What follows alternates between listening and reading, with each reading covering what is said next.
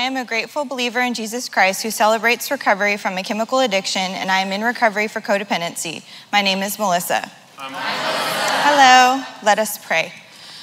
Oh, Heavenly Father, you know the journey that I was on that led me to these rooms, Lord, and you know every tear that I shed, Lord. What you have done in my life is nothing short of a miracle, Lord, and would you just open the ears of the newcomer tonight that needs to hear that miracles are possible and they happen in this place. In your name, amen. I was born on Tuesday, September 20th, 1983 in Modesto, California. My parents were married when I was born, but divorced when I was 2. This meant that I grew up with no memories of what it's like to be a family with my mother and my father. My childhood was full of chaos and fear due to alcoholism, addiction, and mental illness. I learned at an early age to stuff my feelings because of all the chaos around me. I was raised an only child in my mother's home. Although my dad had other children with other women, I have never bonded with them, and to this day we do not speak. I was a very lonely child and never had any close friends. We moved constantly, and I never completed a school year in one school. This created a lack of self-confidence as I never stayed in one place long enough to make a friend. At home, I struggled to keep up with my schoolwork, often missing homework assignments and failing to meet the standards for the grade level that I was in. When report cards came home, my mom would get angry, threaten to hold me back a grade level, and give me the silent treatment. In these moments, I would feel shame and guilt. I would often retreat to my bedroom to be alone. Our constant moving meant I was always the new kid. My bright orange hair, pale skin, freckles, and very light eyebrows and eyelashes seemed to bring nothing but negative attention. I could never seem to blend into my new surroundings. I was bullied constantly. I hated myself and I just wanted to hide. Back at home in my early years, my mom was never alone. She had one type: abusive, addict, and alcoholic. The first relationship I remember her having were all of these things. We lived out in the country with his family. I was around 5. Some of the earliest memories were scary movies playing on the television and the constant use of marijuana all around me. After a time, we moved to our own place and nothing changed. Around the time that I was 6 or so, I went to stay with my dad and his new girlfriend for the weekend. I had only been there a short time when the phone rang, and the next thing I knew, I was being driven to my grandparents' house. I had no idea what was going on, but I could sense the tension in the car. When we walked into the house, the living room was full of family members, and my dad led me to a small bedroom where my mom sat crying on the bed. All I can remember is feeling fear. She told me that her boyfriend had been murdered. Over the next few days, no details were kept from me. It was too much for a 6-year-old to comprehend. I would come to learn later that he had been having an affair with a married woman, and the husband came home to find him and shot him. He died instantly. He was only 23.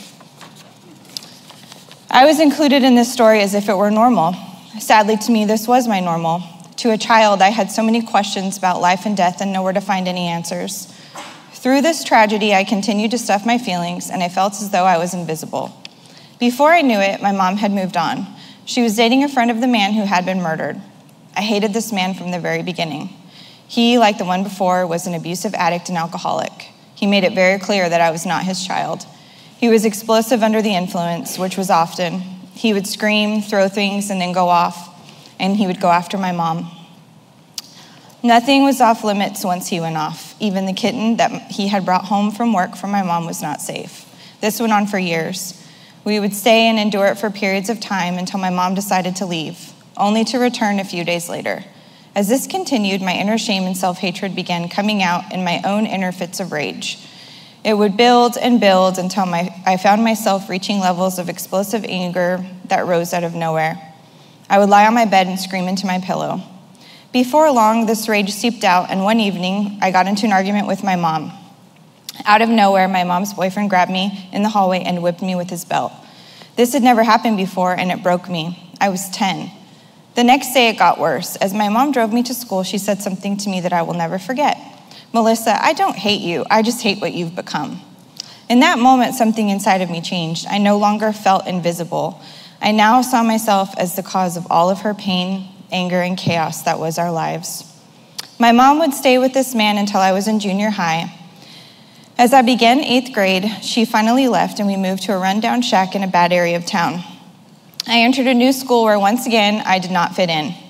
We were on our own with very little money for clothes, so I started all over again with no self-confidence. This year, I had a plan for a way to fit in. I was older now, and I was able to experiment with makeup. I was hopeful wearing makeup would help me fit in. Unfortunately, I wasn't taught how to properly apply the makeup. So instead of covering up the freckles and coloring in the eyebrows, I chose shades of makeup much too dark for my skin tone. I did not fit in. I stood out even more. It became a new source of bullying. My peers were older now and much crueler than the peers I had faced in elementary school. I cannot explain the agony of this time in my life. I was left wondering what was wrong with me. The inner shame grew. At home, things were only getting worse. There was an unending pattern of men coming and going from our home, and by the end of the school year, my mom had taken a turn for the worse. She began coming home drunk. By this time, she had lost her job, we lost our home, and having no place else to go, we went to stay with my newly single dad. My mom and I shared a spare bedroom for a few days, and soon I was staying there alone. Sadly, this time is so memorable to me because this was the first time I had ever experienced my parents in the same house together. It was strange, yet it somehow filled some deep longing I could not understand at the time. I stayed the remainder of the summer with my dad. He was the cool parent at this point in my life. He was deep in his addiction to alcohol. He had a new place with a great paying job and tons of friends that were always around. He had a custom-made bar in his new bachelor pad. So night after night, he had a house full of people sitting around, drinking, smoking marijuana, and carrying on. I felt so cool being the only kid sitting at the bar full of adults. On many occasions, they would pass me a joint like it was normal. I always declined because somehow I knew it would offer me nothing but trouble. As school began, I moved back in with my mom and started yet another school year at a new school. Amazingly, my mom had found a new boyfriend who did not abuse her. There were no fights or fits of rage, a very new experience for me. And in this year, I began to understand that I was struggling with depression. I slept a lot after school, hardly ate, and kept myself isolated in my room. I was depressed, and I had no way to express how I was feeling. I just sort of existed. I was so exhausted from the war inside my head. I began to cut myself to alleviate the pain, and it was a cry for help. I was a ticking time bomb with a short fuse ready to end it all as suicide became a part of my thoughts. I was 15, and my life was about to take a major turn for the worse. I found some friends at my new school who finally accepted me. Looking back now, I can see how inevitable it was. I began hanging around with the outcasts and the druggies. The Bible says, "Do not be deceived, bad company corrupts good character." 1 Corinthians 15:33.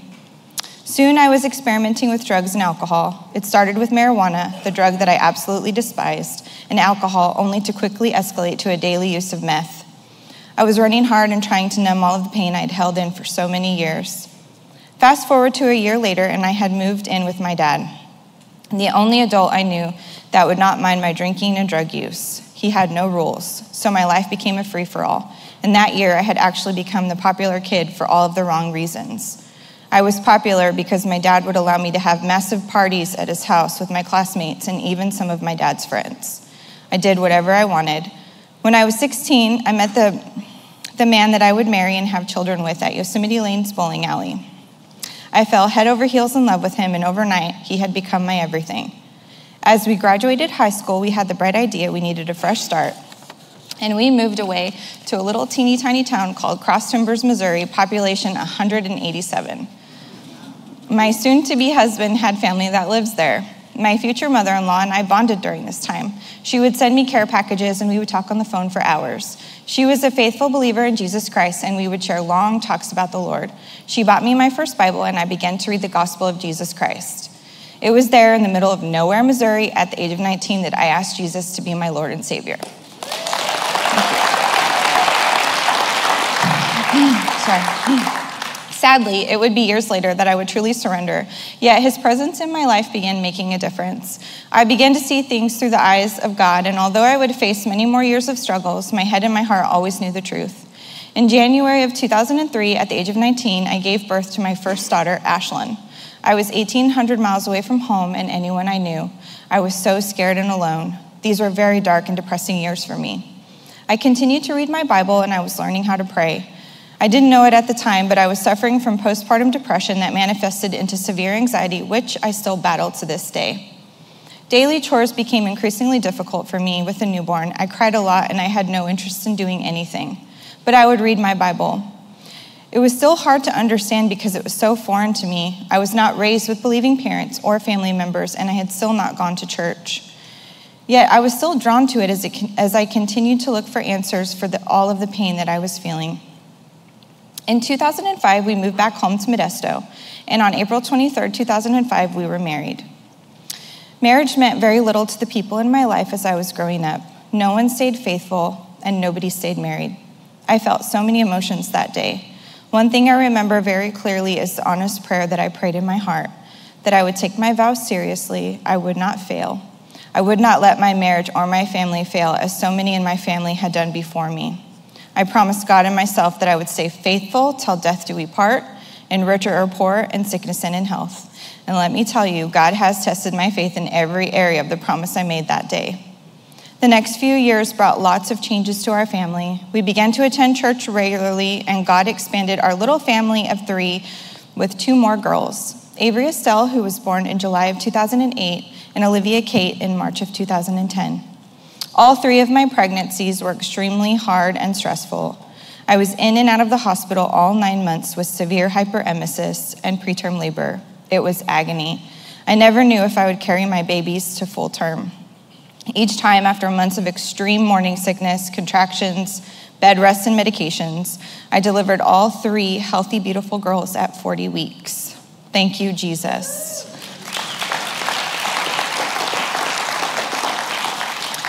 After I had Olivia, my doctor and I agreed that babies were too risky and extremely hard on my body. I opted for a tubal ligation. During the surgery, the doctors had slipped, and I developed a nerve entrapment disorder. It caused severe pain in my left leg, hip, and side. I was given narcotics to treat the pain. Although it helped with the pain, it did not relieve my postpartum depression and anxiety. I was also given antidepressants, anti-anxieties, and other drugs to help with nerve pain. Nothing ever seemed to work because I was medicating a spiritual problem. I began a crazy cycle of either doubling up my dose, or I would get angry and flush all of my pills, go cold turkey in a desperate plea to get some degree of my sanity back. This went on for 6 long years. I would beg and I would plead with the Lord to not allow me to wake up, to end the suffering, and once I was gone, heal my family. We had stopped attending church, and I was isolating. I was a stay-at-home mom with a full-blown addiction to anything that would make me numb. Yet never once did I ever stop asking and pleading with the Lord to deliver me. In 2016, I had all I could take. Through a random post on Facebook from a friend of a friend, I found Maynard's Recovery Center. I called, and the very next day, I checked myself into a 28-day treatment. That was one of the best decisions I had ever made. While in treatment, the Lord blessed me with 3 amazing godly counselors. They all had something in common: Jesus and Celebrate Recovery.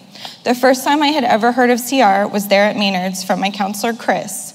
Chris encouraged me to give it a try, and the first Tuesday that I was home, I attended my first Celebrate Recovery meeting.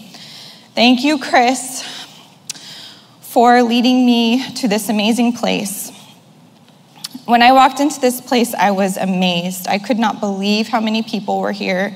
I expected it to look like all of the AA meetings that I had been attending. I was not expecting the joy and the dancing and the singing. I wondered if I were in the right place. Were these people really in recovery?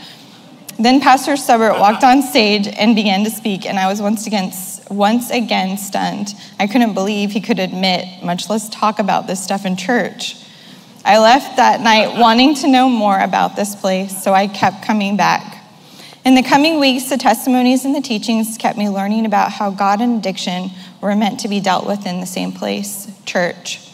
In secular recovery, I was taught to say my higher power, and I loved that in Celebrate Recovery, I could confidently say Jesus.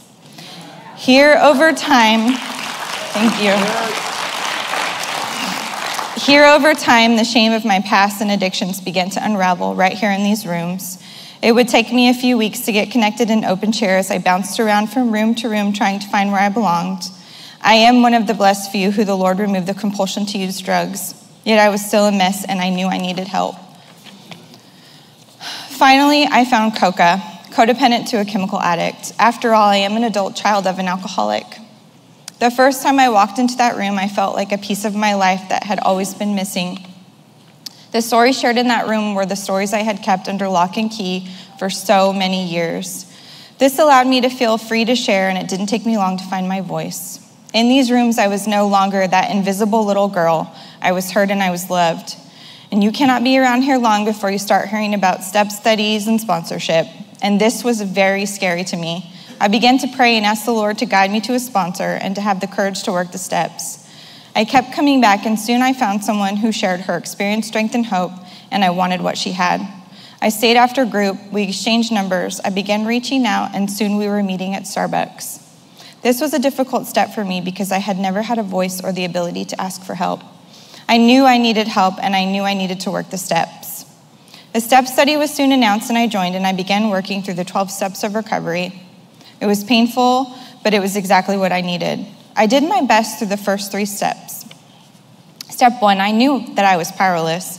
Step 2, I knew Jesus had all the power, and the group was helping me to learn about the 3rd step of surrendering my will and my life over to his care. When it came to the 4th step, I began to feel the anxiety and fear rising in me. I found myself crisis calling anyone who would answer. Day after day, I sat at my dining room table with my step study book open and tears running down my face, thinking there was absolutely no way all the pain, trauma, fear, and anxiety I'd carried for 37 years was going to fit into those little teeny tiny boxes. Trust me, it did, and I used every single square inch. My 4th step introduced me to the truth that I had been running from. It gave me a different perspective on recovery in the steps. I quickly found patterns and defects of character I never knew existed.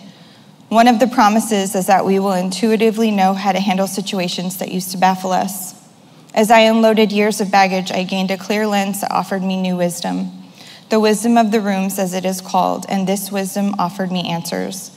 I began to understand why I believed I could not trust people, why I never felt worthy or loved, why I had so much anger, why I always thought I needed to control people or events, why I felt solely responsible for people and their pain, why I felt I needed to problem solve every situation I found myself in, why I needed to be friends with everybody, and why I was not okay when people didn't like me.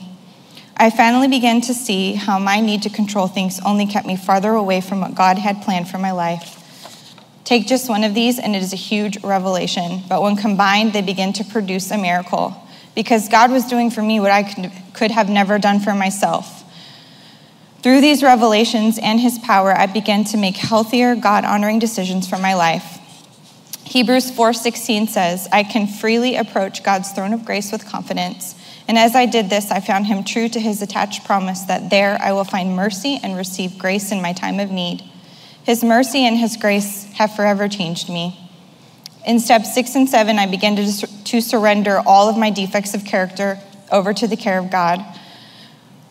With this step, my prayer life began to change. I began to journal my prayers, and they always began with the 3rd step.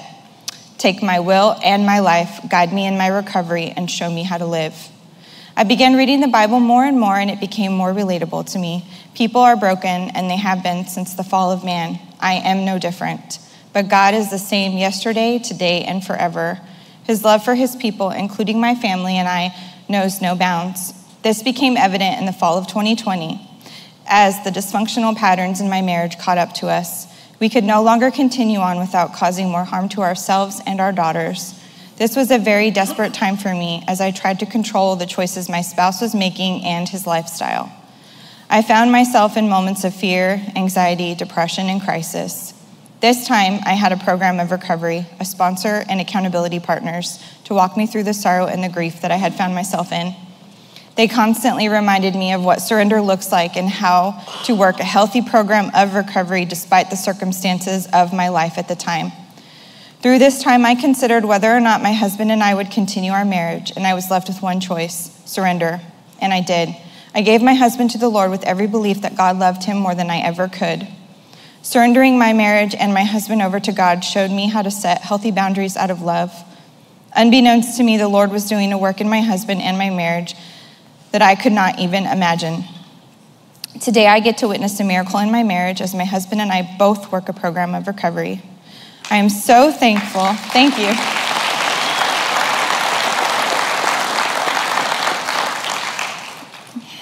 I am so thankful that our daughters now see us both working on ourselves individually and together. Thank you, Nick, for choosing our marriage and our daughters and for allowing me to witness the miracle of your recovery. I'm so proud of you, and I'm so blessed to see you put your recovery and your relationship with God first. I love you.